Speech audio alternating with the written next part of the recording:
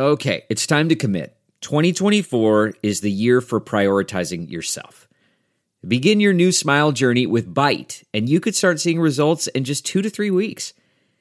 Just order your at-home impression kit today for only $14.95 at Byte.com. Byte clear liners are doctor-directed and delivered to your door.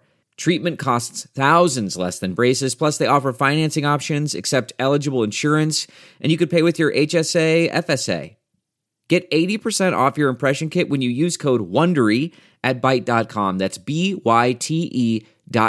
Start your confidence journey today with Byte. Pregnant ladies and little kids better get the hell out of the way, because I am running. I'm like Forrest Gump, dude. I am running. So the Titanic was the biggest ship on the ocean, but that didn't mean it was unsinkable. Okay. All right. I want you each to use ombudsman in a sentence next week. I got one for you. My name is Kevin, the official ombudsman of the Just Press Play podcast. You like apples? What's up? What's up? What it do? Welcome into another edition of the Just Press Play podcast. We are without Pops today. He's doing some stuff, but we have Uncle Tony, LJ, both in the building. What is going on, guys? Oh, not much. Just chilling. I just take all two, baby. Yeah, we may or may not have started recording, and someone on the podcast that person will remain nameless. Did not hit the record button. He may or may not be the one talking right now. Actually, this is actually a perfect opportunity, though. I'd like to thank Dr. Payne, the Dr. Payne. He saved us. You know how if you downloaded the episode this week, it was like the name of the episode plus re-uploaded. He downloaded immediately and caught that my voice was not in the entire podcast. And so, you can either thank him or hate him for it, but he got a podcast with all four of us in there. So shout out to Dr. Payne. Shout out to Dr. Payne. And that reminds me, don't forget, you could be as awesome as Dr. Payne. You just got to go wherever you get your podcast, hit that subscribe button to where it downloads automatically. You can go listen to it. And I mean, not everybody can be as awesome as Dr. Payne, so you might not catch it as quick as it'd be tough. Yeah. That's setting the bar high. But we are wherever you get your podcast, hit that subscribe, just type in Just Press Play and you'll find us, and then a rate and review. You can also find us on Facebook or Twitter. Just type in Just Press Play. But we need to get into some of the, well, actually, I want to get into the Arkansas game, but I do want to remind you, just in case you didn't listen to last week or you didn't listen all the way, LJ did try to give you all a reminder about songs that get brought up in September. By the time this comes out, I think a lot of people will be talking about, hey, wake up that guy when September ends. They're going to have that Green Day joke. Yeah. LJ, will you just remind the people that the song isn't as fun as you think it is? Yeah. He's going to have to remember his dad dying. So just chill. Don't mess with Billy Joe Armstrong until October, dude. Just let it be. I get the joke is there and it seems like it's so fun, but just when other people are making it, you can be the smart, eclectic person. I don't know if that's the right way to use that word, but you can be the smart person to not use that, not use that song as a joke at that time. All right. Well, September is ending. One team that's had a pretty awesome September is the University of Arkansas and the Razorbacks, specifically Sam Pittman, who has now become the darling of the nation. Like the nation seems to be rooting for Sam Pittman in Arkansas, and they're now 4-0. Sorry, Rice. Everyone's calling it the Texas 2-step. We'll call it the Texas 3-step. 3-step. We got you, the Rice. Southwest. We can go ahead and crown us the Southwest Classic champions. I mean, we got it on. We got the Southwest Conference in basketball and football. We can just go ahead and claim it. It's worth noting, I think, Tony, the only team in the year of 2021 that has been ranked in the top 10 in football, basketball, and baseball. There's only one university that can say they've been on all three. Oh, really? What about track? Track. Yes, well, but we're just not going with these three in the top because 10 we don't want to rub it in. Yeah, let's not rub it into people. But the only team that can say they've been in the top 10 in all those is your University of Arkansas Razorbacks. Boom, shakalaka. They just came off a 20-10 win against Texas A&M. They're now ranked number 8 in the nation in the AP poll, 11 in the coach poll. What are the coaches doing? I don't know. They don't even. They're still mad that Sam Pittman's so awesome. Tony, you were live. We had boots on the ground in Dallas in AT&T Stadium. Yep. Can you? I want to get your reaction to that 20-10 win by the Razorbacks. Man, it was awesome. It was fun being in Jerry World to watch that game, and Jerry had a good time too because we stuck around and watched him come down on the field. More about that later.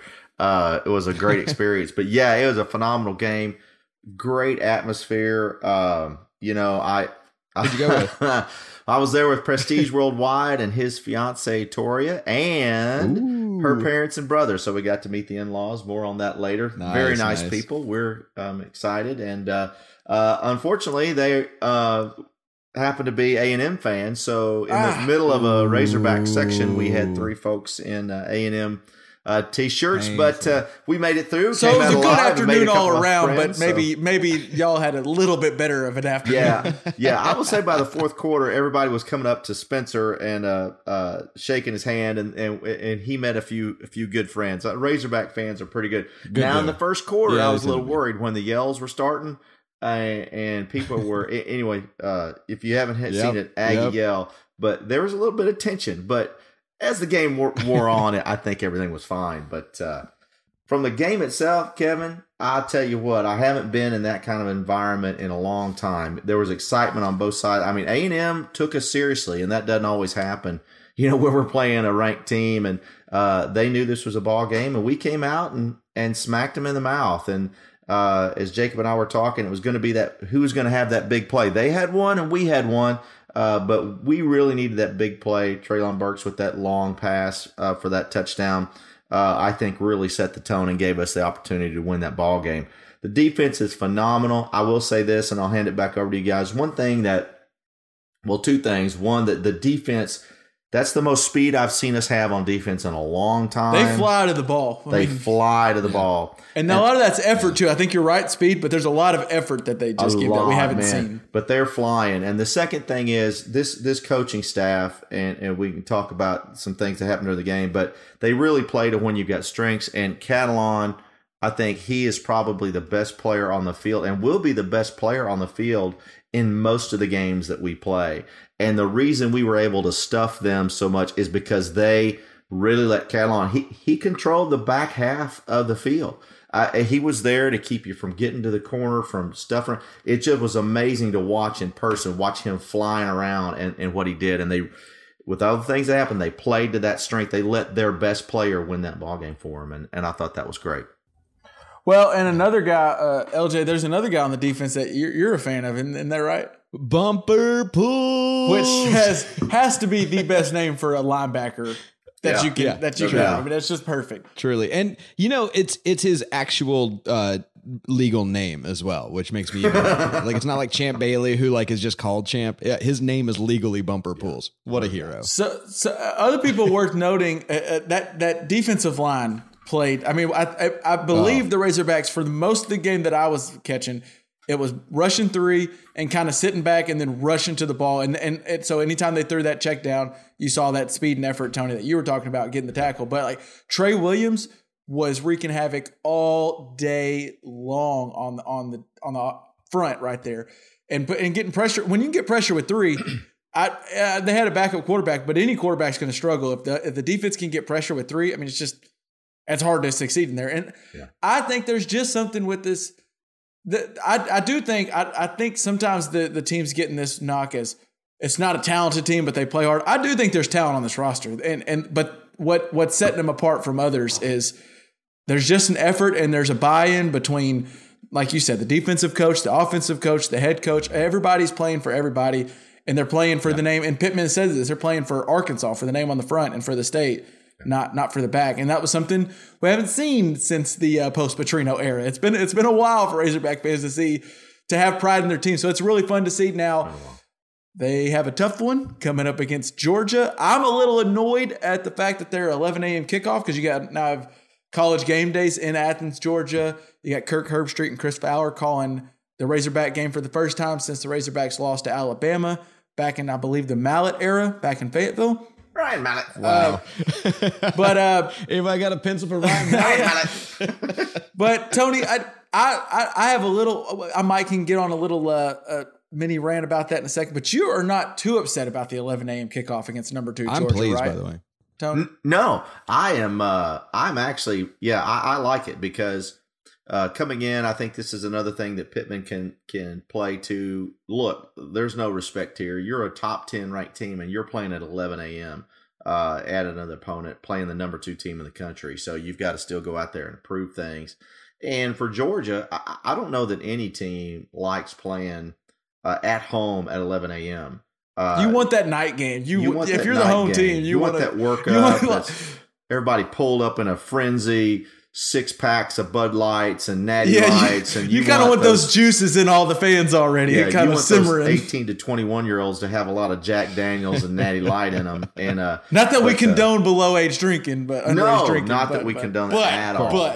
But Natty Light lemonade, excuse me. Jack Daniels sweet potatoes. That's what I was talking about. I'm sorry.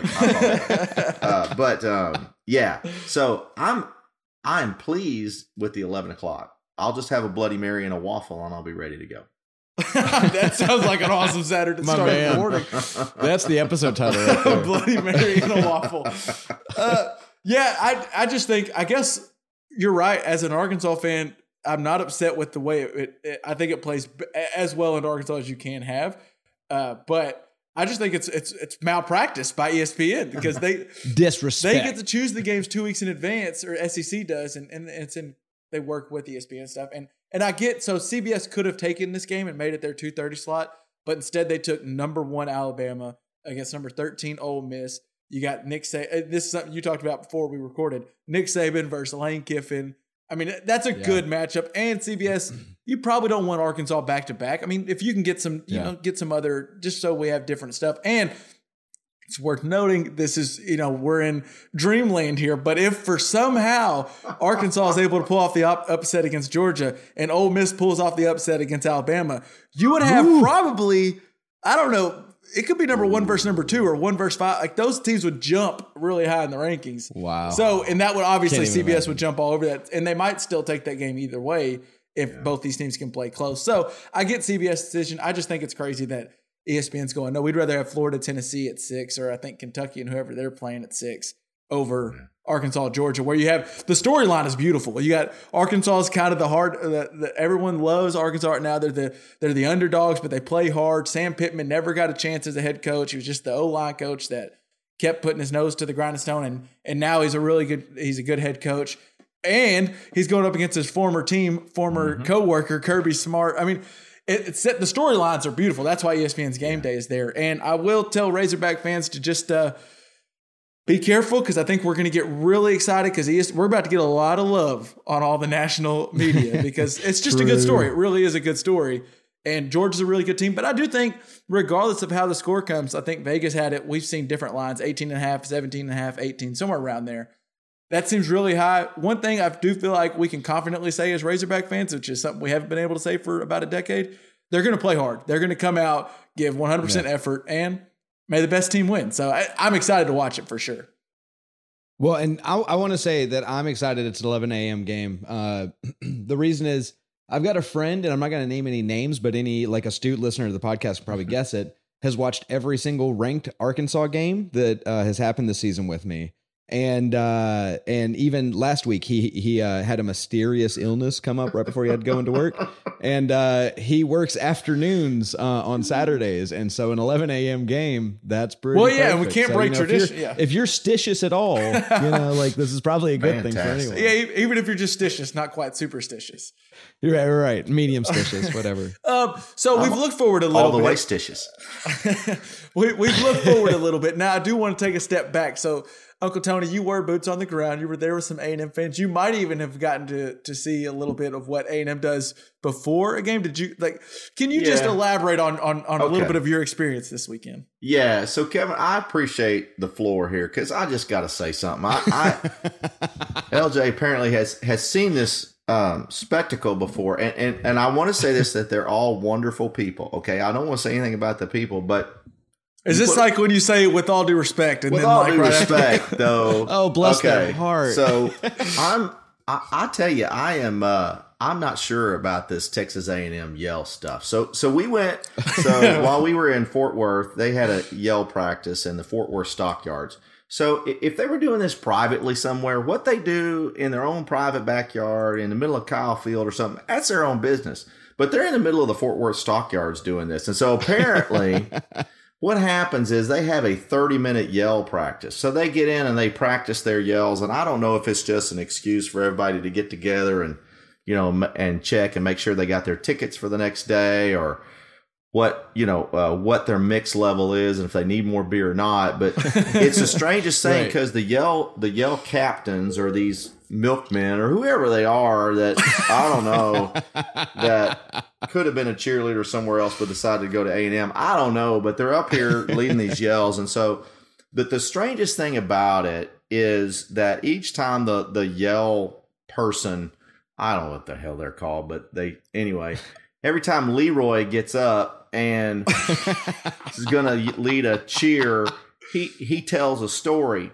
Now, I'll say this. There's probably a reason you've been picked as a yell leader who doesn't have to say a damn thing. All you've got to do is do hand gestures because these guys can't speak worth a damn. So it seriously was like they took somebody out of West Texas. Let me tell you about them Arkansas Razorbacks. And so they started doing these jokes. They did these, and they were really bad jokes. It would be okay if I'm like, oh, that was funny. That's good. Yeah, Sam Pittman wears polka dot underwear. Oh, ha ha, that's really funny. But so I'm going to tell you the joke. So here's the joke they told. So he said there's two Arkansas Razorback fans, and they were talking to a buddy, and they said they were very proud of themselves. They had a 23-piece puzzle given to them, and it took them 2.5 years to put it together. 2.5 years. And when they went to the buddy and they were so excited, look, we put this together in 2.5 years. The box says 4 years and over, and we did it in 2.5. And I'm like, yeah, that's bad. Dude, that's bad. That is not funny. And there's like 10,000 people sitting out there saying they're all guffawing hard. Do they also hold up like signs that tells people when to laugh because the jokes aren't good? So you have to like be told? Absolutely not. And so I'm looking around and I'm like, dude, this is stupid. And I'm like, if you're going to cut somebody down, be good at it. I mean, these guys were it was like 16-year-olds, sophomores in high school trying to impress the senior girls by, hey, my parents have a pool. You want to come by? It's like, come on, man. Don't do that. See, I'm with you. I'm all good for some good trash talk. Like if you got some good jokes, like give us some bring some good John L. Smith jokes in there, like some motorcycle Petrino jokes, neck brace jokes, something. Anything. Yeah. I'd have been good John L. Smith. I'd have been, a few Chad jokes. Throw some Chad Morris, like left lane hammer down jokes. Like I'd be like, you know what? That's clever. Good on you. I'd have been fine with that. But they didn't, and it was just just so awkward for them. With me for them, and I just felt bad. But then they have all these different chants, things they do, and for some reason when they chant, they lean over and they put their hands on their knees, kind of in a like I'm about to puke position. Yep. And I don't understand why they do it. Something about the diaphragm or anything, and people can put in the jokes they'd like to there on that, but. It was just one of the insert joke here. It's one of the strangest things I've ever seen. It was ritualistic. It was just strange, and I just didn't get it. And then they get out there on the field, and I'll tell you what though, I'll to their credit, when 30,000, 40,000 people are chanting the same chant at the same time, it's not bad, but they're just not, they're just not good. I mean, there's just like these chants. It's like they don't make any sense. It's like, they should be wearing like 1920s sweaters with letters on the side and oorah. And it's like with little straw hats. I don't get it. And it was just, I was just not impressed. Look, here's what I'll say to that, though. I think this was the clash of the two strangest fan chanters in all of college football. True, good call. Good call. Is talking about the 12th man. So like, look, I've been to Kyle Field and watched a game with all the fans. We went to Yale practice. That is a traditional campus. They have weird traditions. If a freshman looks a senior in the eye, they have to do 25 push-ups or stop when the senior tells them to. It is a very strange world. Some would say cultish. I don't know. It is a very strange world. But when you're sitting in Kyle Field and that entire stadium is saying the exact same thing together, it's impressive. LJ, you're right. I've not been to the Yale practices, but I have gone. It was a game. It wasn't Arkansas. It was like I think SMU. We just made the trip because we had never been to College Station, and we were with a couple A&M fans, and I was like, that's a good college town. Let's go. And with one, they were loud as can be for a random SMU. SMU wasn't even that good, and they were going bananas for a 2:00 game. And then they also have that thing they do where they all like rock side to side. It looks kind of cool. I'm not going to lie. That's pretty cool looking. So I'll give them credit. The atmosphere in a Kyle Field game is incredible, but it's also weird. When I think the situation with the jokes, I'll do my best to explain it, and it doesn't make them look any better. So they've spent their entire lives being UT's little brother, and so they're always like, we're going to show out. We're going to beat the Longhorns, and the Longhorns are like, Texas what? Texas Tech? Who? What? Texas what? And so now that they don't play the Longhorns quite as often, and they are just not in the same conference anymore, they have to find some way to like get on other people's goat, and they just don't know how to do it. They've not trained for this. They've been training for the Longhorns for 60 years. So it is hilarious. It's going to take them a minute. You bring that up, LJ, and just seeing the back and forth, seeing the Texas and Texas A&M fans on Twitter. So like the Texas A&M fans were making jokes for the past 2 weeks. Like, y'all lost to the trashy Razorbacks. They suck. They couldn't even win SEC games 2 years ago, and they blew y'all out and all this and that. We beat them 9 years in a row. And then on come Saturday, they're like, actually, the Razorbacks are a good team. That's a solid team. They're top 10. We lost to a really good football team, and it's just so hilarious. Yeah. I'd say this, and honestly, though, everybody we met were great. And I do want to say this. Aggies are good people. They're weirdos, but they're good people. Yeah, that's a great way to say it. I'm not going to repeat what you said, LJ, but I think I agree. And all due respect for them, because a lot of those guys go out and serve our country. So great respect for them. Yeah, true. I don't want to discount that at all. But man, well, then the ones that don't serve in the military tend to go and be farmers. Which is, so that's the bedrock of our foundation right there. And absolutely. And you know what? But boy, do they have a chip on their shoulder. It is just, they are definitely, no offense here, they're the middle child, and they just can't figure it out. And it's just, someone's got to hit him with the okay. But I tell you what, one of the best things, if you ever want to diffuse a situation with an Aggie, all you got to do is give the downward horn sign, and all's good. I've never seen, right. Every time they flash somebody on the screen, it's true. And it was like, you're playing the Razorbacks, and they're flipping the horns down. It's like, dude, you're not playing Texas, you're playing, but everybody, the horns are going down. They trained one way for a long time. That's all I'm saying. It was hilarious. It was hilarious. And last thing, the person, whenever they flashed a fan on the screen, the one that got the most applause, and when everybody went nuts, was when they showed that dog Reveille. I'm telling you, show that little border collie, and it's like, it was amazing to watch the respect they had for that dog. Which, and that's the right kind of celebrity. That's to have. right. I mean, it's great because you know what? They can go back, and after we beat them, they can go pet the dog. That dog lives in a dorm room, and if the dog gets sick, whoever's supposed to take care of that dog, that entire class gets canceled for, every class that guy's got. The classes are canceled, so everybody misses class. I believe if Reveille barks, they also miss class. I think that's right, too, yeah. So to put a bow on our Arkansas A&M and just Arkansas talk in general, for any A&M fans out there, if you're listening to this and they're like, those idiots, they like LJ said, they yell woo pig suey 3 times. We understand. I understand. It's ridiculous. Yeah, it's I would never, you probably wouldn't catch me do that alone, but doing that with people, it's so fun. But I know we look ridiculous. I know, and that's fine. And I'm going to continue to call the Hogs. And then I want to say, thank you. I know Hunter Yurchek and Sam Pittman and Dave Van Horn and Eric Musselman, they probably all listen. I just want to say thank you to all of them for making it very enjoyable to watch Arkansas sports lately. Let me say this. Okay, before we leave it, that's one thing that we stayed, of course, right? And to piss off the future in-laws, but we stayed and watched after the game.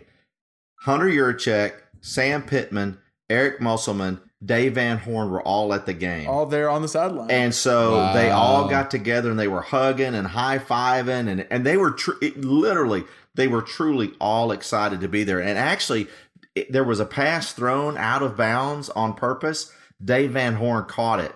Just in the air. Shout out to DV. Caught David, and they showed Van Horn on the screen, and everybody screamed to honk. But I'll tell you, so Kevin, to me, give Hunter Yurachek some credit, because I don't think you see that as at a lot of universities where you've got those major sports head coaches supporting each other. And I thought that was fantastic to see all three of those, both Musselman and Van Horn there at that game. Well, and he's knocked out of the park with all his hires. I mean, the Pittman hire, I was happy with it, but like I know a lot of Razorbacks wanted Mike Norvell, which I'm not saying he's just going to be a total failure, but he is not doing very well at a Florida State right now, which is as talented team and probably an easier conference, and they're struggling mightily where Pittman's doing great. Same with Musselman. He wasn't always the first choice, but he's been great. And then Dave Van Horn's just been great for like 2 decades now. But so it feels like there's a little bit of a culture, not just like everyone's talking about the football team, but there's just a culture in the athletic departments where it seems like each team supports the other team. You have the football players at the basketball game. You have the basketball guys at the baseball game. You have it's everybody supporting everybody. And it's cool. It's a good time to be a Razorback fan. And that wasn't always said in the past decade. Always the case. Let's put a bow on college football and move over to NFL. We are 3 weeks into the year, I believe, if I'm doing this right. So we used to be like, after 4 weeks, you're a fourth of the way through your schedule. Well, now they screwed up. They've added a game. My math's all wrong. I can't get it right. It used to be a 10-win teams that guaranteed to win the playoffs. Now I don't know. I think we're a sixth of the way through. Now I don't know for sure. Whatever. Let's go to where do we want to start? I mean, do we want to start with clearly at this point the Broncos and the Cowboys are favorites to meet up in the Super Bowl? I think that's the Super Bowl, right? Yeah. Can we just end the season now? I do want to say, LJ, for all the fans out there who, and I know Cowboys fans can be annoying as hell, but I'm just telling you, I saw it already. I tried to give people a warning. I thought it would take a couple of wins. It took one Monday night good win, and Get Up was like talking Super Bowl about the Cowboys. And I've seen it happening, and I'm just telling you, the schedule is. They do play Carolina. They play an undefeated Carolina Panthers this week, but they are without Christian McCaffrey. And then after that, the schedule gets very easy. It would not shock me if the Cowboys win like 6 of the next 7, and it's going to be unbearable for anyone who's not a Cowboys fan. I'm preparing you now between the national media and then Cowboy fans. Which I also want to say, LJ, the team does look really good. They look really good. It does look good. I don't want it to. I'm tired of this already. I'm so tired of this already. But I don't want to praise everything because I don't. Here's what I don't get. All right. They have Kellen Moore. He takes care of the offense. He's doing a fantastic job on the offense, calling good plays. I really like what they're doing. We're getting the run game, and you're getting to see a lot of good Dak plays. And then you got Dan Quinn on the defensive side.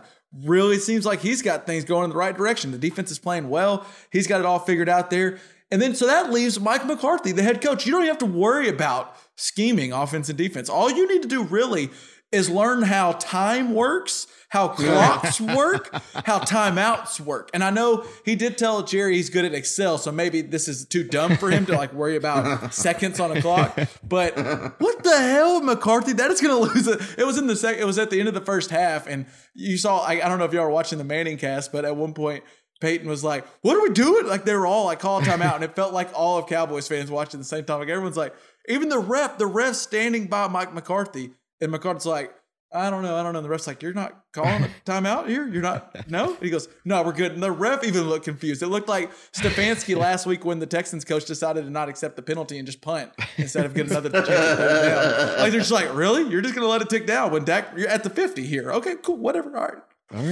So I do worry about that costing a game late, but the team looks good, Tony.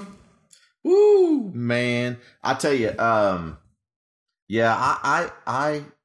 became a believer last night, and so I started looking at today, just looking at the results from this week and the last 2 weeks, and the Cowboys haven't had the easiest schedule to start the season, and what the Chargers did with the Chiefs, I'm sure we'll talk about, and that victory, and then taking the Bucs to 2 points at Tampa. Now it's like, wow, this could be the real deal. And because I certainly didn't think our defense would be able to, because Philadelphia has some decent skills position players, and to do what they did in the first half defensively, I thought was pretty significant. So and there's never been any doubt on the offensive side of the football that Dallas is going to be able to score points. That maybe one of the top 3 most talented teams in the NFL as far as offensively is concerned. And so if Quinn can work his magic with these, putting together the bubble gum and wire that he's got on defense, and somehow produce a team that can keep folks under 30 points, they could win a bunch of ball games. I'm not right there with the Super Bowl yet, but obviously I'm trafficking. They're a better. I think they definitely now are the NFC East leaders, no doubt about it. And that's where I'm trying to significant injuries. I think they're Cowboy fans that I know. I'm trying to go like they're starting to get real excited, and I understand it was a good game, but I'm just like, how about we just go NFC? Like that's a realistic NFC East. Very realistic goal. I mean, it looks like the rest of the division is just as bad as it was last year. We just happen to have a competent quarterback this year, as long as his ankle doesn't fall apart. Yeah. So let's just shoot for NFC East, and anything else is just icing on the cake. Just don't get too crazy here. I heard Rich Eisen today was saying this is the best team since the triplets, and I was like, whoa, slow down. Wait a minute. Yeah. So, and I really like Rich Eisen. But let's go to the other team. And what's up, Tony? Last thing on the Cowboys, and I'll say this, and I think this is what has separates this team. Maybe we would have seen it last year. Separates this team from others I've seen in this era of the Cowboys. Is I don't know if you noticed, if you watched it long enough last night, Dak Prescott, he's on the sideline. They're ahead by that, and he's crying. I don't know if you guys saw that. You saw that. I didn't see that. No. So he's sitting on the bench, and it to me, he looked like he's crying because he realizes and they did a big piece on it and whatever, but it looked genuine to me that this guy is sitting on the bench and he is so grateful for where they're at. This game is over. And then you saw that McCarthy let him go back out to take that victory formation in that game. His first game back in AT&T Stadium since the injury. After the injury. And so I think you really see that ownership of I'm the Cowboy quarterback. And I know we've got some Romo fans here, but I don't know I haven't seen that in a long time. So I'm very hopeful that Dak is that guy that makes everyone else do that as well. And so that's the last thing I say. I just thought that was pretty amazing for that guy and really a kid. We're all here older than Dak Prescott, and so I just think that's amazing. And it's also what's really mind-boggling to me is I'm starting to have to figure out, are the Cowboys actually good at the draft? Like Micah Parsons looks like a good pick. They took Diggs in the second round, which seems like a really good pick. Easy. Pollard seems like a really good pick. CD Lamb seems like a good pick. I don't know. This is weird to me to even say, but they're not doing the splashy picks anymore. They're just taking the best player available, and it seems to be working. Micah Parsons, right? Am I saying the name right? Right. Yeah, he's good. He looks really good. He's good. Yeah. Let's not get. We're about to get too excited about the Cowboys. And we're trying not to do that. All right, let's go to a team. Yeah, we've already hit our Cowboys quota. Speaking of getting too excited, LJ. Let me just see, how are we feeling? 3-0 Denver Broncos. Just oh my god, I want to be so excited. Okay, so I keep thinking so we beat the 3 J's. So let's not get too excited. The Giants, the Jags, and the Jets. The Giants. It's Giants fans that don't know how to spell. Phonetic J's. LJ, real quick before you move from those 3, how many wins do those 3 have combined? Probably 1. No, not maybe 1. 0. Okay, so exactly. So that's my thing. Is I'm trying to chill.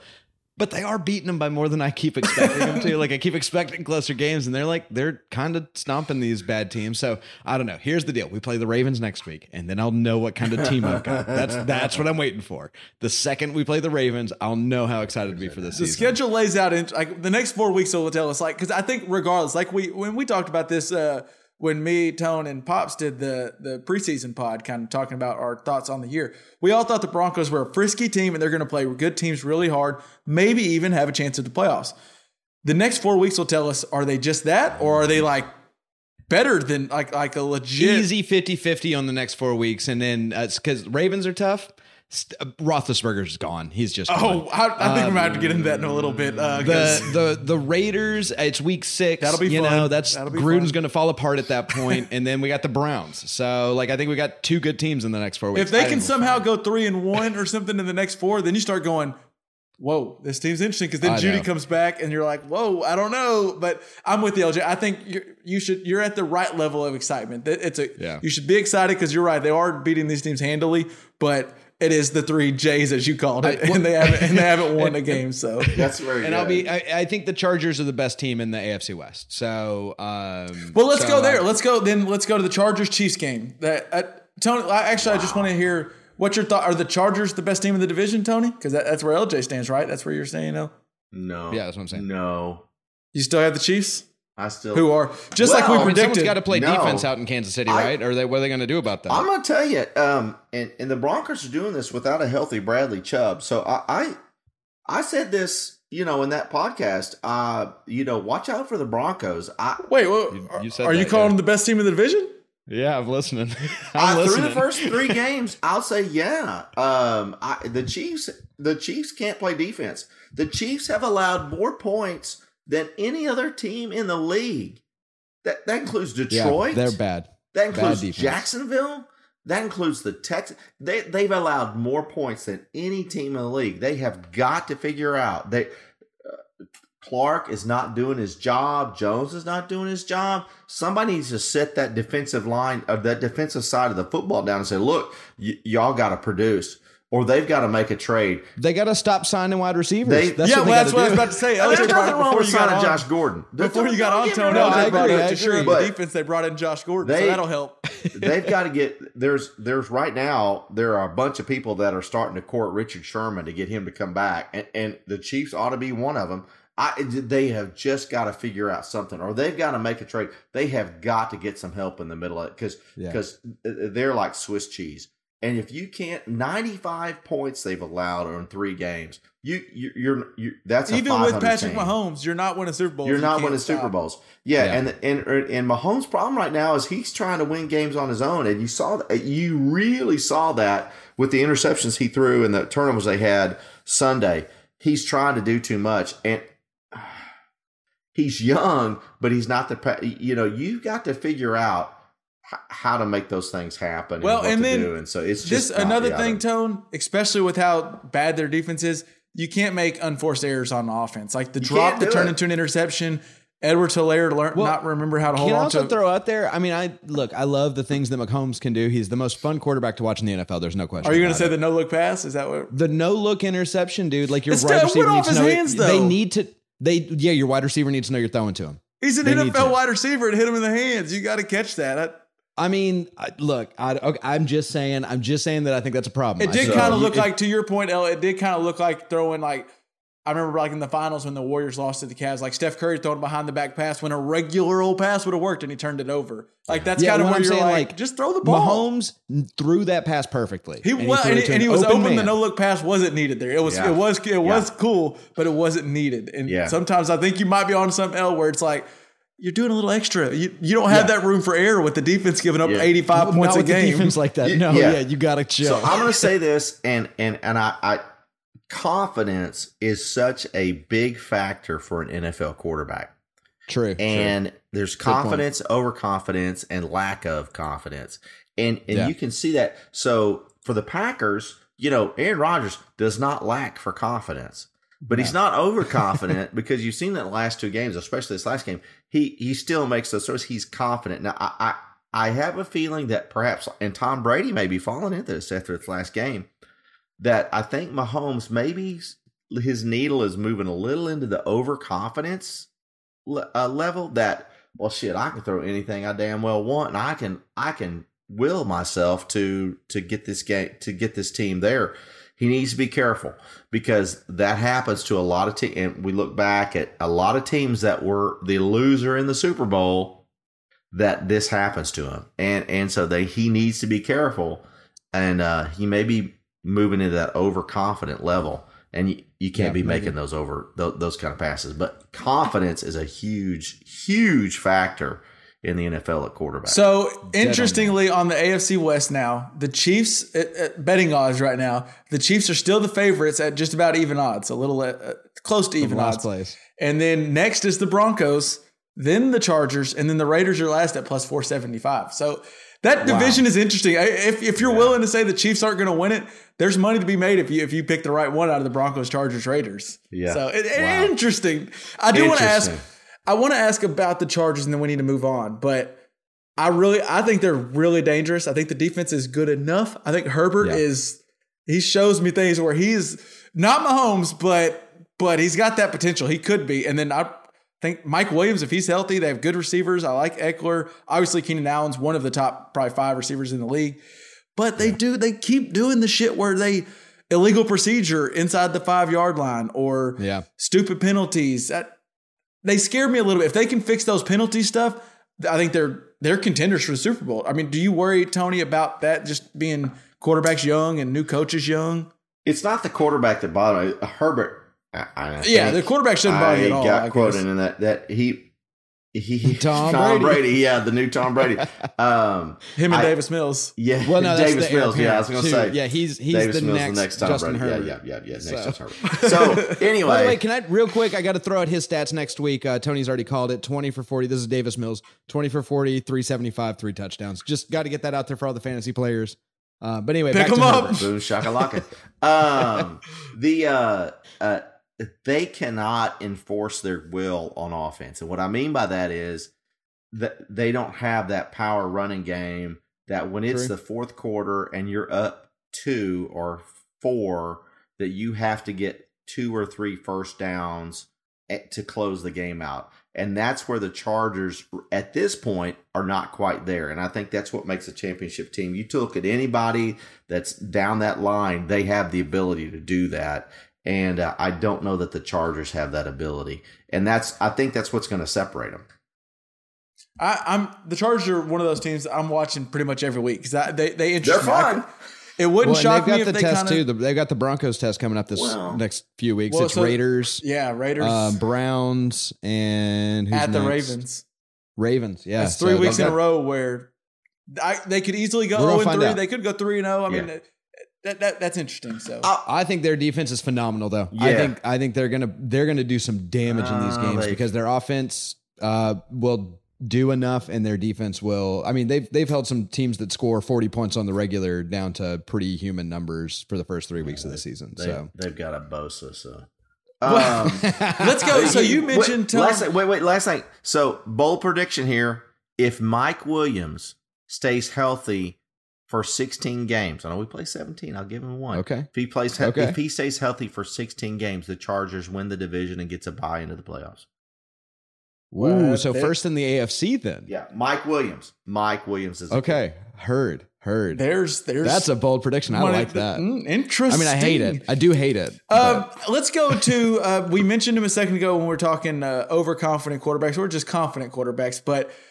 Our boy Aaron Rodgers did his thing on Sunday night and pulled another rabbit out of a hat and ended up winning that game. He pulled that win off against the 49ers on Sunday Night Football. That to me, that's a really good win, and I'm sure the Packers feel really good about it. But to me, that's a worse loss than it is a good win. Like the 49ers, and interesting. That's a good way to put it. Where do we feel? And I know this is going to get some. This is a warm tape. There's a little bit of sizzle on this. I just pulled it out of the oven. I tried to pull it out, and my hands burned a little bit, so I got some oven mitts on. I'm pulling it out. But is Kyle Shanahan just a good coordinator and not a good head coach?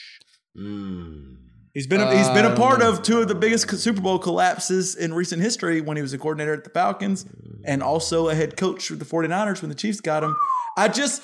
So they were driving down to score that game-winning touchdown. I know people have talked about it, some people were saying they should have been wasting clock. You go score when you score, but I'm not saying Juszczyk should have fell down at the 1 because you got to go score when you score, but you still snap the ball at 1 second. They snapped the ball at 12 seconds on the play clock. to where if they take that all the way down before that use check one, that's 11 more seconds. Now you're giving you're giving Rodgers 25 seconds instead of 37. Like that stuff matters. And then on the defensive side, which I know this isn't Shanahan because he's the offensive guy, but you're still the head coach.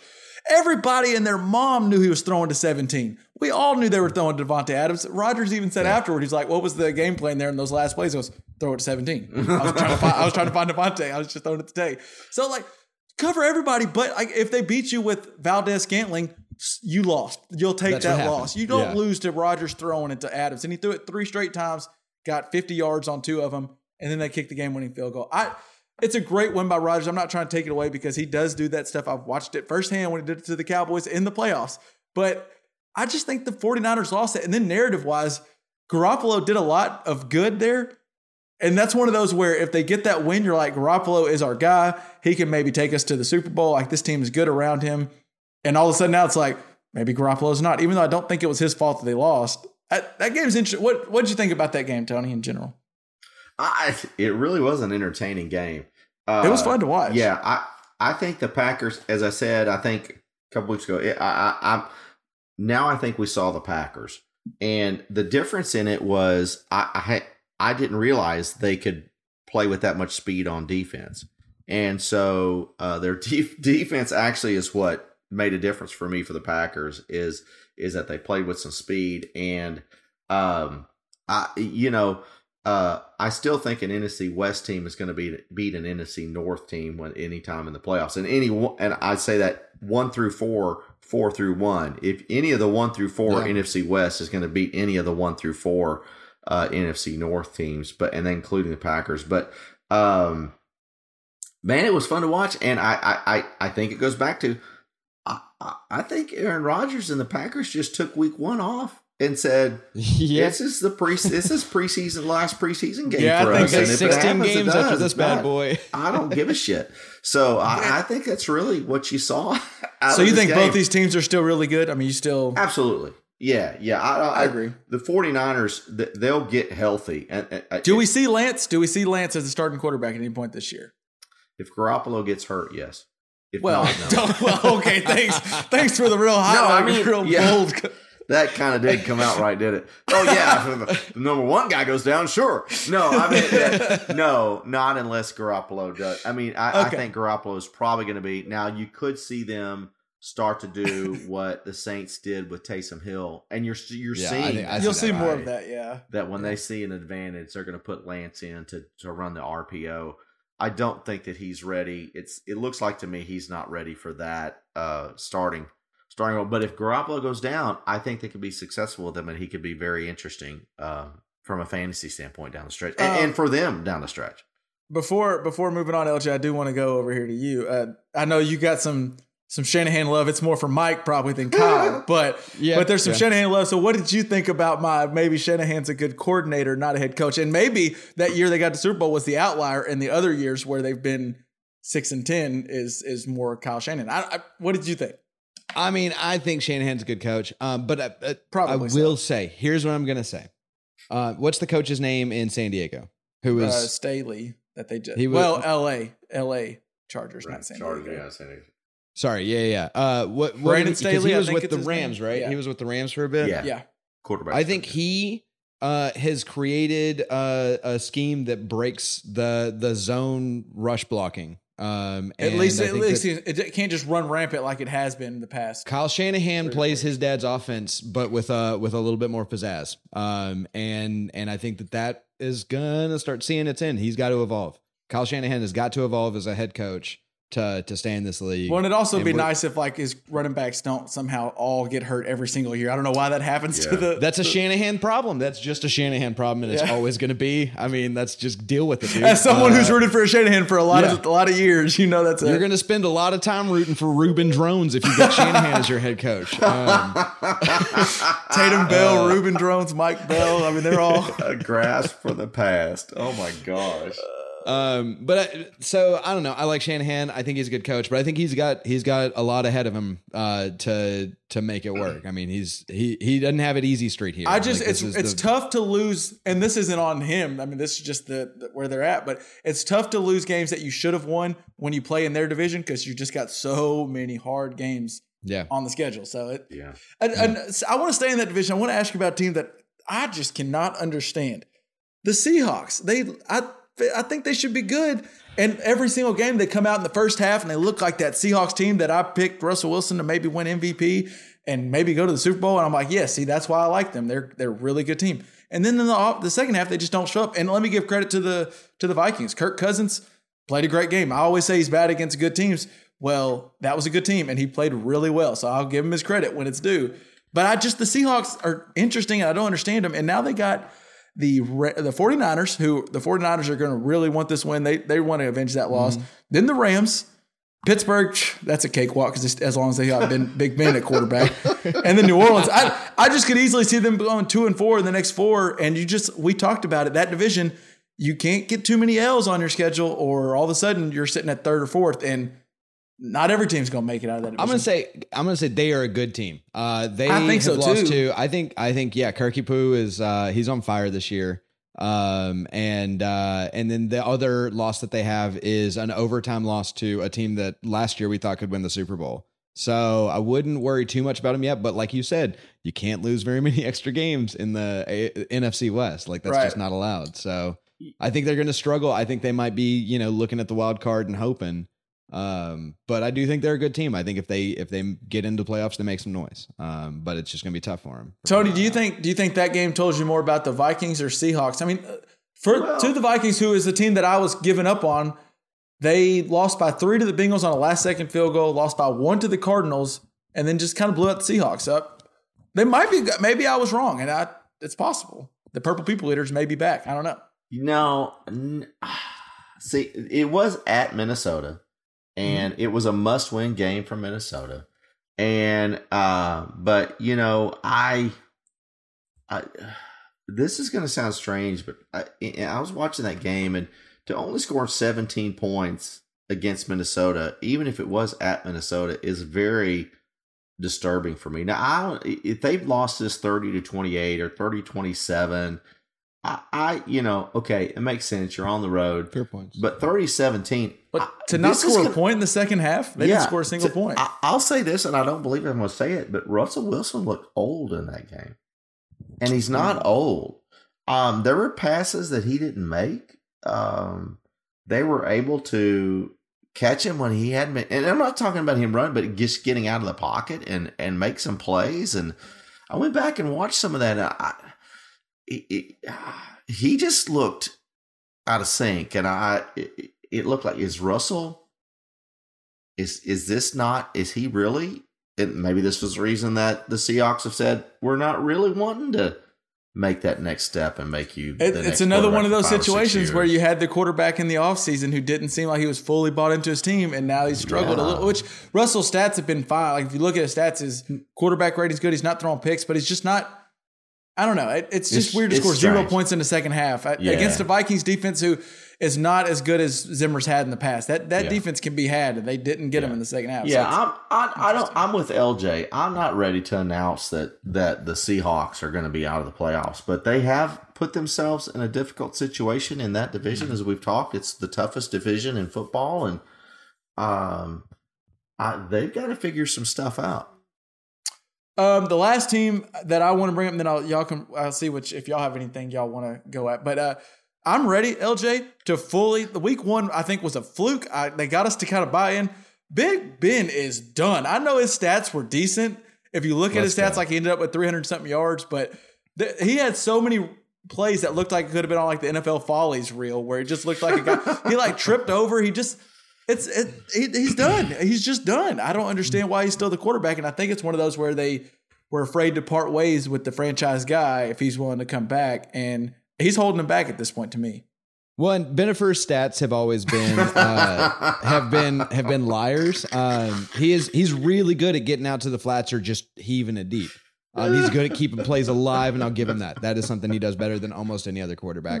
This year it doesn't look so great. He doesn't look like he's doing that as much. And yeah, I mean, I'm not saying like he's the worst quarterback that's ever played, but I mean, severely overrated. Yeah. Can we see it this year? Yeah. Well, and so I glanced at his stats earlier and saw 318 yards. Thought, well, maybe he didn't play that bad. He did that on 58 attempts, so he had 5.5 yards. His stats are lies. An attempt. His stats are lies. And they even had a play where he's a good fantasy quarterback. And Tony, you play in a lot of fantasy leagues. I understand why you respect him, but the game was even not totally out of reach, and they had a 4th and 11. And he'd said hut and instantly threw a flat to Najee Harris, like he didn't even look down the field. And Najee Harris got 5 yards, but 4th and 11, that's not any good. Like I just think he's done. And I think the Steelers team isn't awful. LJ's said this a long time, that usually there's good players around him and they inflate his stats a little bit. And I think he has a good team around him. Now the offensive line is bad. They're bad. Yeah. But if you have a bad offensive line, you can't have a quarterback that is literally immobile. He cannot move. And then after the game, we hear, well, how are your injuries? And Big Ben said, it hurts all over. And I was like, oh, of course it does. Yeah. Tony, you've heard us just rail on him. Are you not ready to sell? I want to believe, We're trying to talk you into selling before you just lose all your money. Sell. Well, you should have talked to me earlier because I did lose money on the Steelers this weekend. See, I wish I would have talked to you because I may have had Bengals money line. When the Bengals come to town and you're less than a touchdown favorite, normally that's a no-brainer, but not today. I'll say this. I think you've got to to give credit to LJ, Ben has always had that number one Benifer has always had that number one wide receiver, and Deontay Johnson was out for this game. Juju Smith got hurt in this game, and it really hurt. Now when Pat Freiermuth scores your touchdown, you've got an issue. But I would say I'm not ready to give up on them. They've got to figure out how to use Najee Harris in this running game, and so I am disappointed in how the defense is playing. Their defense should be better TJ than Watt this. was out, so Watt was out, but they're going to have to figure out. And he's not a Bosa, and he does have a tendency to miss a few games from time to time. But they've got to figure out how to play defense better than that. And now even with Burrow being a second year a quarterback, Jamar Chase looked good Sunday. Yeah, I bet everybody wishes they would have not made was he just trolling us? Like, I really liked him in fantasy football until I saw him drop everything that came his way in preseason. So I stayed away, and now I'm kicking myself because he's just as good as I thought before I watched him drop balls. Like, I hate myself. Luckily, he's on one of my 4 fantasy teams, but the one that got auto drafted. That connection, those two are good together. I mean, they look just as good as they did in LSU. And then I like Higgins. I mean, that offense has got some potential. I still think the Bengals aren't a playoff team, but there's some. I like what I'm seeing. Yeah, the Steelers, if they're 2-4, 2-6, there's issues there, and we'll just see if this is. They're going to say, well, 21 is Ben's swan the Steelers song aren't a and team go, known to just go down and like tank and go for picks. So I know Pops made a bold call for Aaron Rodgers to be traded to Washington. I don't think that's going to happen anymore. But how about we get Garoppolo traded to the Steelers? Wow, interesting. That's an interesting call there. Because the 49ers have to go to the Seahawks, or the Seahawks are playing them, and Seahawks beat them. All of a sudden, they're 1-2-3 or 2-2 or 1. I just think Kyle Shanahan likes him some Lance, and he might try to want to switch things up. And I don't think it does any good to put Garoppolo on your bench, because once he gets to the bench, I think he's going to be like, F y'all, I'm done. As we said to start the season, I think that the AFC wild cards are wide open. I still see the Steelers. I still see the Steelers as possibly winning that division. We'll see if the Ravens can stay healthy. If Roethlisberger's their quarterback, I don't think there's any chance they even make the playoffs. I think we get our first losing season from Mike Tomlin if he's still the quarterback. This is my favorite podcast we've ever done. I'm on with LJ. Like, I was ready to. Last year, I thought it was bad, and then we got the stupid. I fell into the stupid best shape of his life. He's been on a diet. Every year, they're always on the best shape of their life. You're a pro athlete. Every year, you should be in the best shape of your life. And I fell into the trap, and that Bills win kind of helped it. And I think that was a fluke. And I'm over the Steelers. I'm betting against them as long as Big Ben's the quarterback. I'm not saying there's money down for the Steelers to win the Super Bowl. I'm just saying that I believe the Steelers are better than what they've shown the last 2 weeks. LJ, we can quit. I know you're fine with just shitting on the Steelers the rest of this podcast, but for the listener's sake, is there any other games or teams you kind of wanted to make note of? We're going to talk a little bit about the rookie quarterback. So if those are one of your teams, I'll take. Well, we got to talk about Justin Tucker and Matt Prater both going for the longest field goals in NFL history. One of them giving up the longest play in NFL history, and the other one hitting it. So I feel so bad for Lions fans because, and I'll tell you why. Not because they have these all the time happen to them, and it just feels like they've been shit on for their entire fandom. But that was one of those games where I feel like either the betting audience had the Ravens in a money line or some sort of teaser, so they were just needing to win. And then everyone else had them in their survivor pool because they thought the Ravens would beat the Lions for sure. So everybody was rooting on that kick to go in. And not only did the kick go in from 66 yards, and it would have not been good from any further because it hit the damn crossbar and bounced in. Yeah. But then there is the delay of game gate where it looks like they definitely got away with the delay of game. And you also gave up a 4th and 19 to Lamar where you just forgot how to play defense. Like Lions fans, that one was brutal. And I know you don't have playoff hopes this year, but still, that's a brutal loss. Oh boy, yeah, that is. For all our Detroit listeners, that was a tough one. Sorry about that. And it just felt like all of Twitter was rooting for, can Tucker hit it? And then everybody was just happy about that kick because everyone had some sort of skin in that, or they just like seeing records being broken. Lions were just like, ugh. So I hope you just stayed off your phone, Lions fans, because it was a tough. Well, and it was moments after seeing somebody go for like a Janikowski length kick. So it was like, we were primed to see a kick go in. It was really exciting to see them line up for 66 yards. I was pumped. Greatest kicker of all time, Tony? Justin Tucker? If he would make it one more big Super Bowl kick, I think yes. So no doubt about it. The guys. Hey, do you know how many kicks Justin Tucker's missed in the last minute of a football game? 0? I believe it rhymes 0 with B-row. Okay, yeah, it does. Yeah. I had no doubts.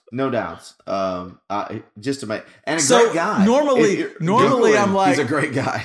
Normally, when Tucker gets a kick, you're like, oh, that's money. But with 66-yarder, I thought, even Tucker, I don't think can hit this. Yeah. And he does.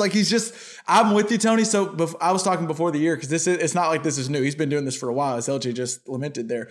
But a Longhorn, he was a Longhorn, and so one of my Longhorn buddies was like, he is the greatest kicker of all time, and I was like, well, he just needs more of those Super Bowl kicks. Like Vinatieri needs something, don't they? They do. I was like, Vinatieri has those Super Bowl kicks. I think Tucker's a better kicker, but Vinatieri has those huge kicks in the playoffs where Tucker doesn't necessarily have those, but. Body of work, that dude is just automatic. Put his leg and get you to the Super Bowl. That took Tom Brady. If the Ravens can get him there, he'll hit him. I believe in that. Yeah, and then of course it is funny that Prater, the record he broke was Prater. Yeah, and Prater tried was it a 68-yarder? Is that right? 68. Yeah. And it got returned for a touchdown. Hard for him, former Bronco. I wanted him to get that. So I don't know how true it is, but as football fans, we're always like, oh, well, it's not in Denver, so he probably isn't breaking the record. He's not in the altitude. It's got to be in the altitude to break the record. I don't know how much. I think that does help, but as a football fan, I'm just trained to be like, oh, we can't make a 66-yarder if you're not in the altitude. That's just break impossible. Records in Denver, or you sit down. Tony, do you have any other games? I'm glad you mentioned that, LJ. I almost forgot about. And Tucker needed a shout out because that was amazing. I'm on the Rams Buccaneers game. Yeah, we got to talk about that. I think really was interesting. In that the Rams really established that, again, as we said, I just think those NFC West teams are pretty tough, and this also says that Hollywood is one thing, real life is another, because you had all these folks, Tom Brady's coming to LA for the first time. Screw that. He's got to play the fucking Rams and Aaron Donald. And, and so football takes over. So I really thought that game told the Buccaneers, look, you're just not going to walk over everybody. Do you think it's possible? Is it possible with the Buccaneers? I don't necessarily think so, but they're going at New England this week on Sunday night. It's a big game for Tom. It's probably, I mean, the Buccaneers want to win it for Tom. Is there any chance they looked over? It's hard to see them looking over the Rams, who is a team they have to be expecting to see either in the NFC Championship or a divisional round. No, I got an answer. I think, the Rams are just the team built to beat the Buccaneers. That is the best team to play against Tom Brady and any offense you build around that man. They've got a solid defense to make sure that you don't have a running back anymore. And they've got an offense that can put points on the board. And they got a guy like Ramsey who can kind of take out the Mike Evans, just throw it up touchdowns in the red zone. So they've got a perfect defense to beat the Buccaneers. I was looking forward to gloating a little bit because I was a little hesitant when Dad was like, oh, the Buccaneers are the creme de la creme. And I was like, I don't know about that. But I don't even know what to make of it because the Rams are just the team that's built to beat the Buccaneers. So that is what they are. Yeah, I agree with that. I agree. I didn't leave that game going, oh, the Buccaneers aren't any good. Like, I still think the Buccaneers are really good and really good chance at going back to the Super Bowl, maybe even repeating. But to me, where it stands now, if that's what Stafford's going to look like in McVay's offense with 3 weeks now of seeing it, boy, I think the Rams are, if healthy, if they stay healthy, because they're not very deep. I mean, they don't have much depth on the offensive or defensive line, but their starters are really good. So if they stay healthy, I think they are the cream of the crop. And, man, Stafford and that offense just looks so good. Don't they? They're on fire, dude. Cooper Kupp looks amazing. And then you got Robert Woods. Higbee's solid. I guess Deshaun Jackson's back to life. Once you can run a 4-2, you always have a 4-2. Yeah, and then Van Jefferson. I mean, Deshaun Jackson. I thought he was doing play-by-play for somebody. Here he is catching touchdowns. Like, wow, that's amazing.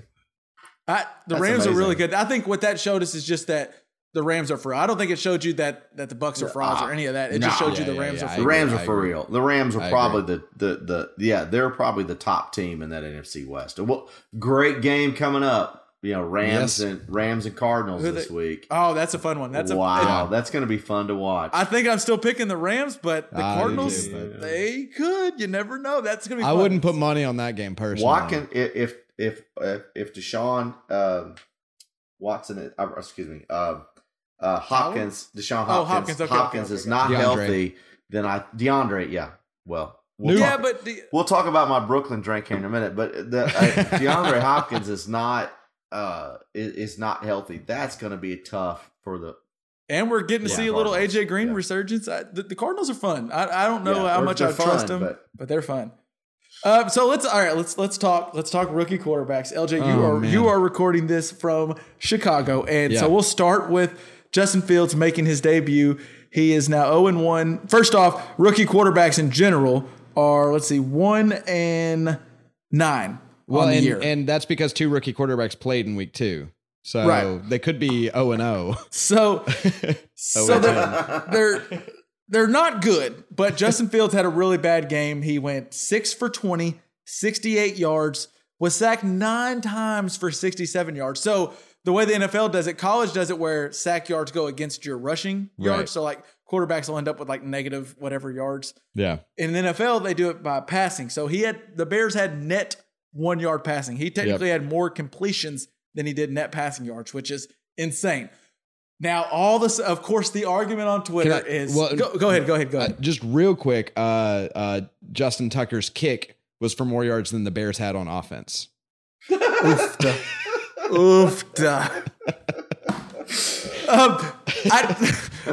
So the argument, golly, that's hard to. My brain is hard to. I can't wrap myself around that.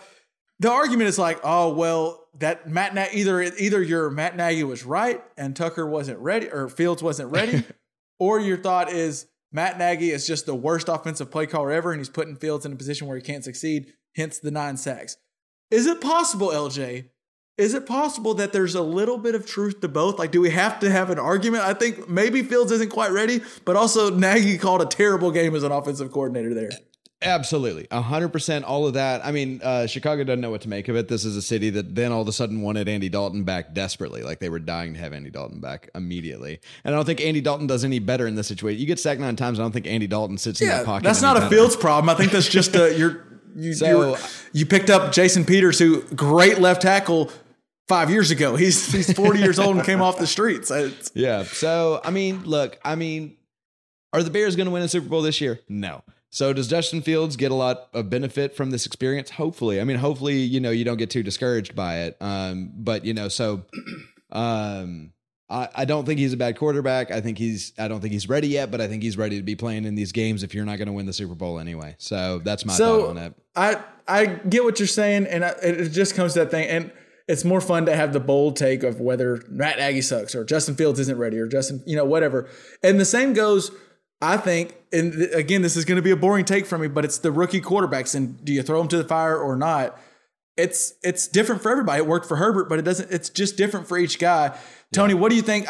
I see the argument both ways where you're like, as a Chicago fan, like LJ said, your team sucks. You're not going to the Super Bowl with Andy Dalton. So let's get Fields in there to get reps. And I can see the argument, but if he's going to get sacked 9 times a game, I listened to Alex Smith talk about it on Monday night where he said his rookie year, he was getting pummeled. And he said it took 4 years for him to just put those bad habits away and kind of rebuild himself. And we watched Derek Carr never even make it, or David Carr never even make it back. Do you have one side or the other, or where's your stance on rookie quarterbacks and Justin Fields in particular, I guess?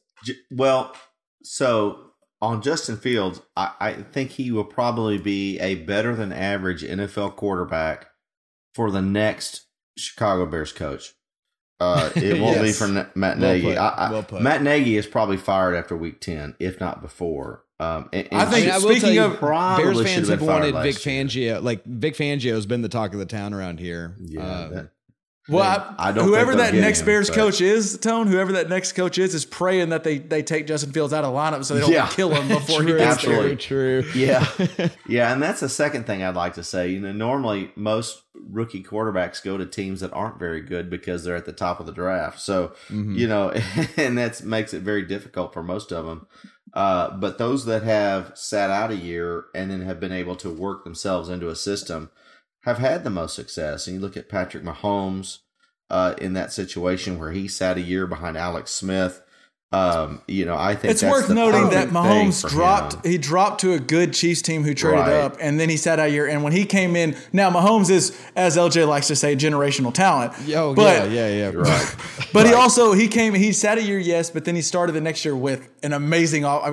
He had Kelsey and Tyreek Hill around him. Peyton Manning went to a garbage football team and started his rookie year, right? Both Peyton Manning and Troy Aikman started 1-15 their rookie year. So you've got to. And they so worked out well. So here's what I was going to say. The secret to that is if you can't stash them, you've got to protect them. True. So that's what happened to David Carr, is the most sacked quarterback in NFL history, and so he just burned him out. And so if you can protect that quarterback and start, and this is what I don't know why Cincinnati didn't realize this, although Jamar Chase looks really good, but you have got to protect that quarterback. But Burrow's getting hit again this year. He's getting hit again. So anyway, that's my, you know, rookie quarterbacks are fine. The first year is going to be bad. You shouldn't count for any rookie quarterback to take you to the playoffs. Of course, but you gotta protect them. Well, and I think that's it totally. Like the stats don't like because I wrote down all these guys are like in the bottom third of the league in yards per game. They're all like 27th, 29th, and 31st in yards per attempt. Their touchdown interception ratios are bad. That's fine. Like that doesn't tell me whether a rookie quarterback's good or not. I don't mind throwing picks. Like we talked about with Manning, he threw a ton of picks his rookie year. It's just if you get these guys where they're killed all the time, now it takes years for them to realize, a pocket, like their timer in their head just goes way shorter than it needs to be. And now they're rushing throws in year 3 when they actually have a good team around them because they've just been conditioned they've been killed there. Or Fields, for example, is going to be running out of the pocket every time he gets a chance because he just assumes Myles Garrett's breathing down his throat because he has nightmares about him now. So I'm with you, Tony. I don't need Justin Fields to go win 10 games for the Bears. I just don't think they should bring him in if they're not going to protect him. Right. And I really do think maybe he's not ready, but and there is some blame on Nagy. Like you drafted this guy, whatever it was, 150 days ago. You at least knew at some point you drafted him to play him. So you're at least thinking about what offense would work for him and all this. I know you have Dalton, so you've been practicing for Dalton, but you should at least in the back of your head have a game plan that would work for Fields. And that whatever they threw out there on Sunday was not it. It looked like it was still the offense for Dalton. Yeah. And it was just bad. It was just bad. So and then Zach Wilson struggling at the Jets, but that the Jets. I don't know what to say there. Everybody that leaves the Jets, which that was more of an Adam Gase thing, but everyone that leaves the Jets instantly turns into a very competent NFL player. So Sam Darnold's doing awesome. So Gates has Tannehill and Darnold. The Broncos won the Super Bowl when he left. LSU won the national title when he left. And then also his high school won the state championship the year after he graduated. So are you telling me, like, if you think you're a year away, hire Adam Gase as your offensive coordinator or something, and then just fire him. Then the next year, it's like you get the Adam Gase bump. It is a guaranteed 10% victory increase. Guaranteed. Unfortunately, though, why can't the Jets, like the actual Jets organization, get the Adam Gase bump? Like everybody that left Adam Gase is getting the bump, but poor Jets fans are like, well, where's ours? We're still 0-3, and Zach Wilson throws to the other team more than he throws to our team. Yeah, so I guess it's not a guarantee. It's got to work out just right. There's a little bit of dice roll in there. Maybe the Jets funk is just too much. Like they can't, even that can't overcome the Adam Gase. All right, I think that kind of gets. I think playing that in wraps Jersey up is worse than having Adam Gase. That wraps up my NFL job. Anything else y'all wanted to bring up? Maybe a stock up or a best or worst? I don't have anything else from this week, but the Chiefs are under 500 for the first time since 2015. Yeah. I just like saying that, and I'm really going to enjoy that. You just like how that sounds? Yeah. Don't panic. All is well. But yeah, I would like to say this, and I am not very much for hyping games in the future, but I loved the commercials for the Patriots Buccaneers with the Adele week. Hello song. Yeah, that was just awesome. Hello. That was good. That was funny. Just want you to know. It was just, if you haven't seen it, I'm sure it's going to play 100 times this week on. True. Well, NBC played it during their game, which had a great game last week, and they played it during their great game, hyping next week. It's got to be on YouTube or somewhere, but it's just the way they captured Brady and Belichick. And then there's a Patriots fan who's got a sign that says, "We're still here." It's just amazing. I laughed so hard on that game. I'm excited about that game, but there's ESPN's doing Sunday Countdown from New England, and obviously NBC is going to hype it up. I mean, you're probably going to be tired of hearing about that game, but then Sunday night when it finally comes on, you're going to be pumped to watch it. So yeah, absolutely. Oh, Tony, one more thing. go ahead. Shout out to Eli Manning for incurring an FCC fine. That is awesome, isn't it? So, LJ, for anybody who didn't get to see the Manning cast or didn't get to see that moment, what did he get the fine for? Well, and I don't know that he's gotten a fine, but I guarantee he will. He did have to apologize on air for it. So they're talking about playing the Eagles, and he's had many run-ins in Philadelphia. He's played them a number of times, and he was talking about how those fans are brutal. They're tough. They're tough to deal with. And, there was even this one time where like an 11-year-old kid, and then he holds his fists up like he's about to flip us off. And then decides, you know what, screw it. Yeah, this kid. And then he flipped off the camera and said, y'all can blur this out, right? He gave the double bird. And he was like, y'all can blur this out on live TV. He says on live TV, y'all can blur this out. I don't know what he thinks cameramen do. Like if they like hold up like a piece of cellophane in front of the camera real quick or something. That was awesome. But good work. I mean, that's a baller move. Like you're on ESPN too. Let's go. And maybe this is being a Cowboy fan and him being a Giant, but like I always thought I hated Eli Manning. I do think watching some of these Manning casts, like he's still goofy as I thought he would, but I think he'd be enjoyable to sit down and just hang out with, like watch a Sunday of football. Cause I think he's just a big goofball who's dumb enough to flip off the camera. And as someone who works in TV, I don't work in sports, but works in TV, there's nothing worse. Like I know the director back there's cussing. And there's nothing worse than when the talent on air just says something like that. Like, oh, you can blur this out and does it. You're like, what? This is live. It's like when someone calls for a graphic. They're like, hey, can we call that replay back up from the first quarter? You're like, you got to give me preparation. I don't just have that sitting here waiting. Literally no.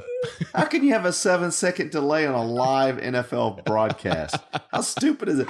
I loved it though, because it captured the Philly experience, right?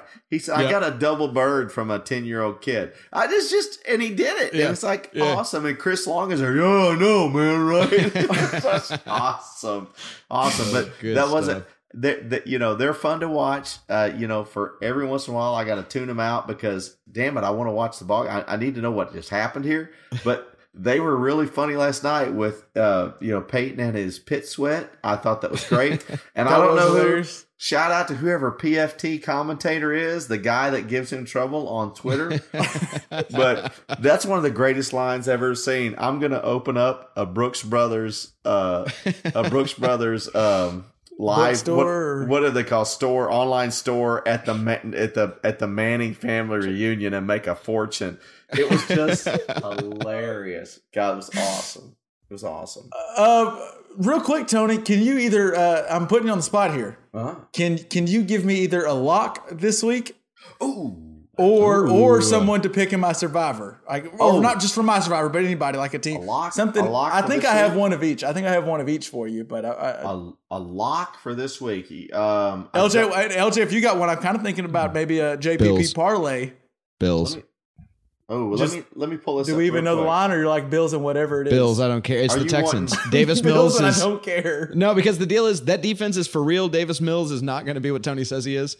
Whoa, the line is LJ. Can you get? We're still one from old Bill Simmons here, but can you guess the lines in the line in the Bills Texas game? I don't care. It doesn't matter to me. -16. That's okay. Never mind. I didn't think that was an NFL I'll possibility. take that as a Survivor pick, but woo, that's your Survivor a pick, by the way. That is definitely your Survivor. Like, pick. I don't even think I could tease that one down and feel comfortable at like 10. Yikes. But a lock for the weekend. Are you looking for a spread lock to somebody to take? Can you give me a spread lock? I think I have one for you, but I want to hear yours. Bills and I don't care is what LJ said. Bills and I'll whatever. throw their money line in there in the parlay, LJ. We're not throwing that +16. I'll give you one. Just looking. I really like and this is going to be a little bit out there, but I like the Lions +3 at Chicago. Ooh, yeah. I mean, if you're thinking like that too. If Chicago's getting 3 at home, because Dan Campbell has played. They've had leads in all these games against good teams. Yeah, that's a good call. I like that. I might would be Lions hesitant to +3. throw a sprinkle on that money line, Tone, if we're willing to go +3. Ooh, yeah. When Nagy is saying I don't know who my starting quarterback is going to be, as long as Nagy's the coach, I'm okay with it. Yeah, I like that. I do like that. Right. That's a good call. Yeah. So we have Bills money line. Because that 16's a little hot from LJ there. Yeah, Detroit, bet $1 and get $1.10 back. Detroit +3, and then mine I'm going with will be Saints minus. It's kind of big, but Saints -7.5 against the Giants because it's the first game back in the Superdome. Yeah. They're back in New Orleans. I think they blow them out. One of the Jays playing one of the Jays. Yeah. You can throw. I mean, that you get good odds on that. I mean, you could throw $10 on it and get 26 back. You throw 100 on it, you get 268 back. I mean, I like that call. 20 on it. We can throw 20 on and get 50. So you're taking the Saints there, right? I'm taking Saints -7.5. Now, God, if we had been Jekyll and Hyde for 3 weeks, True. It's just so hard to tell. The Giants lost, and they couldn't even score against the Atlanta Falcons, who everybody scores against the Falcons. I just don't think Daniel Jones is very good. Now, our odds aren't as good as they could be because we're taking a -1300 favorite on the money line with Bills, but that's the only one I feel like 100% sure we will not get that one wrong. Yeah, that's where my Survivor pick is going right there. Yeah, I was thinking Saints for my Survivor, but let's stay alive. Let's stay alive. The Bills. Yeah. Another interesting Survivor. I'm not going to take it because I just stick with the Bills. I haven't picked them yet, but Tennessee -7.5 over the Jets. Tennessee ain't losing to the Jets, right? There's no way. That's true. That's true. You didn't think. We got to just pick against the Jays. That one scares me a little bit. What is a pick against the Jays parlay? We'll include the Giants in there. Yeah, for Survivor, I like it, but there's Titans on the road, 7.5 point favorites against the Jets, and they played tough for a little while against most teams. But in the Titans, that Colts-Titans game, I was really looking for more from the Colts on that, and they didn't get it. I still haven't figured out who the Titans are, so I'm not 100% on that. I think the Jets could cover there. 7.5. That Robert Salah is figuring the team out, and against the Titans coming in, Derrick Henry's going to have to run a lot. You could stay within that 7.5. Definitely the under there, though. The under is probably a pretty good bet. It is worth, and then we'll get to what Tony's drinking here. But we just for the viewers out there, if you do a pick against the Jays, just all money lines, you're just picking for the Jays to lose. The Jets, Giants, Giants, and Jaguars. If you just pick them all to lose, you get pretty much even odds. You get even odds. $10 get you $10. So right. 3-game parlay. Pretty good about it. Yeah, 3-game parlay right there. That's money.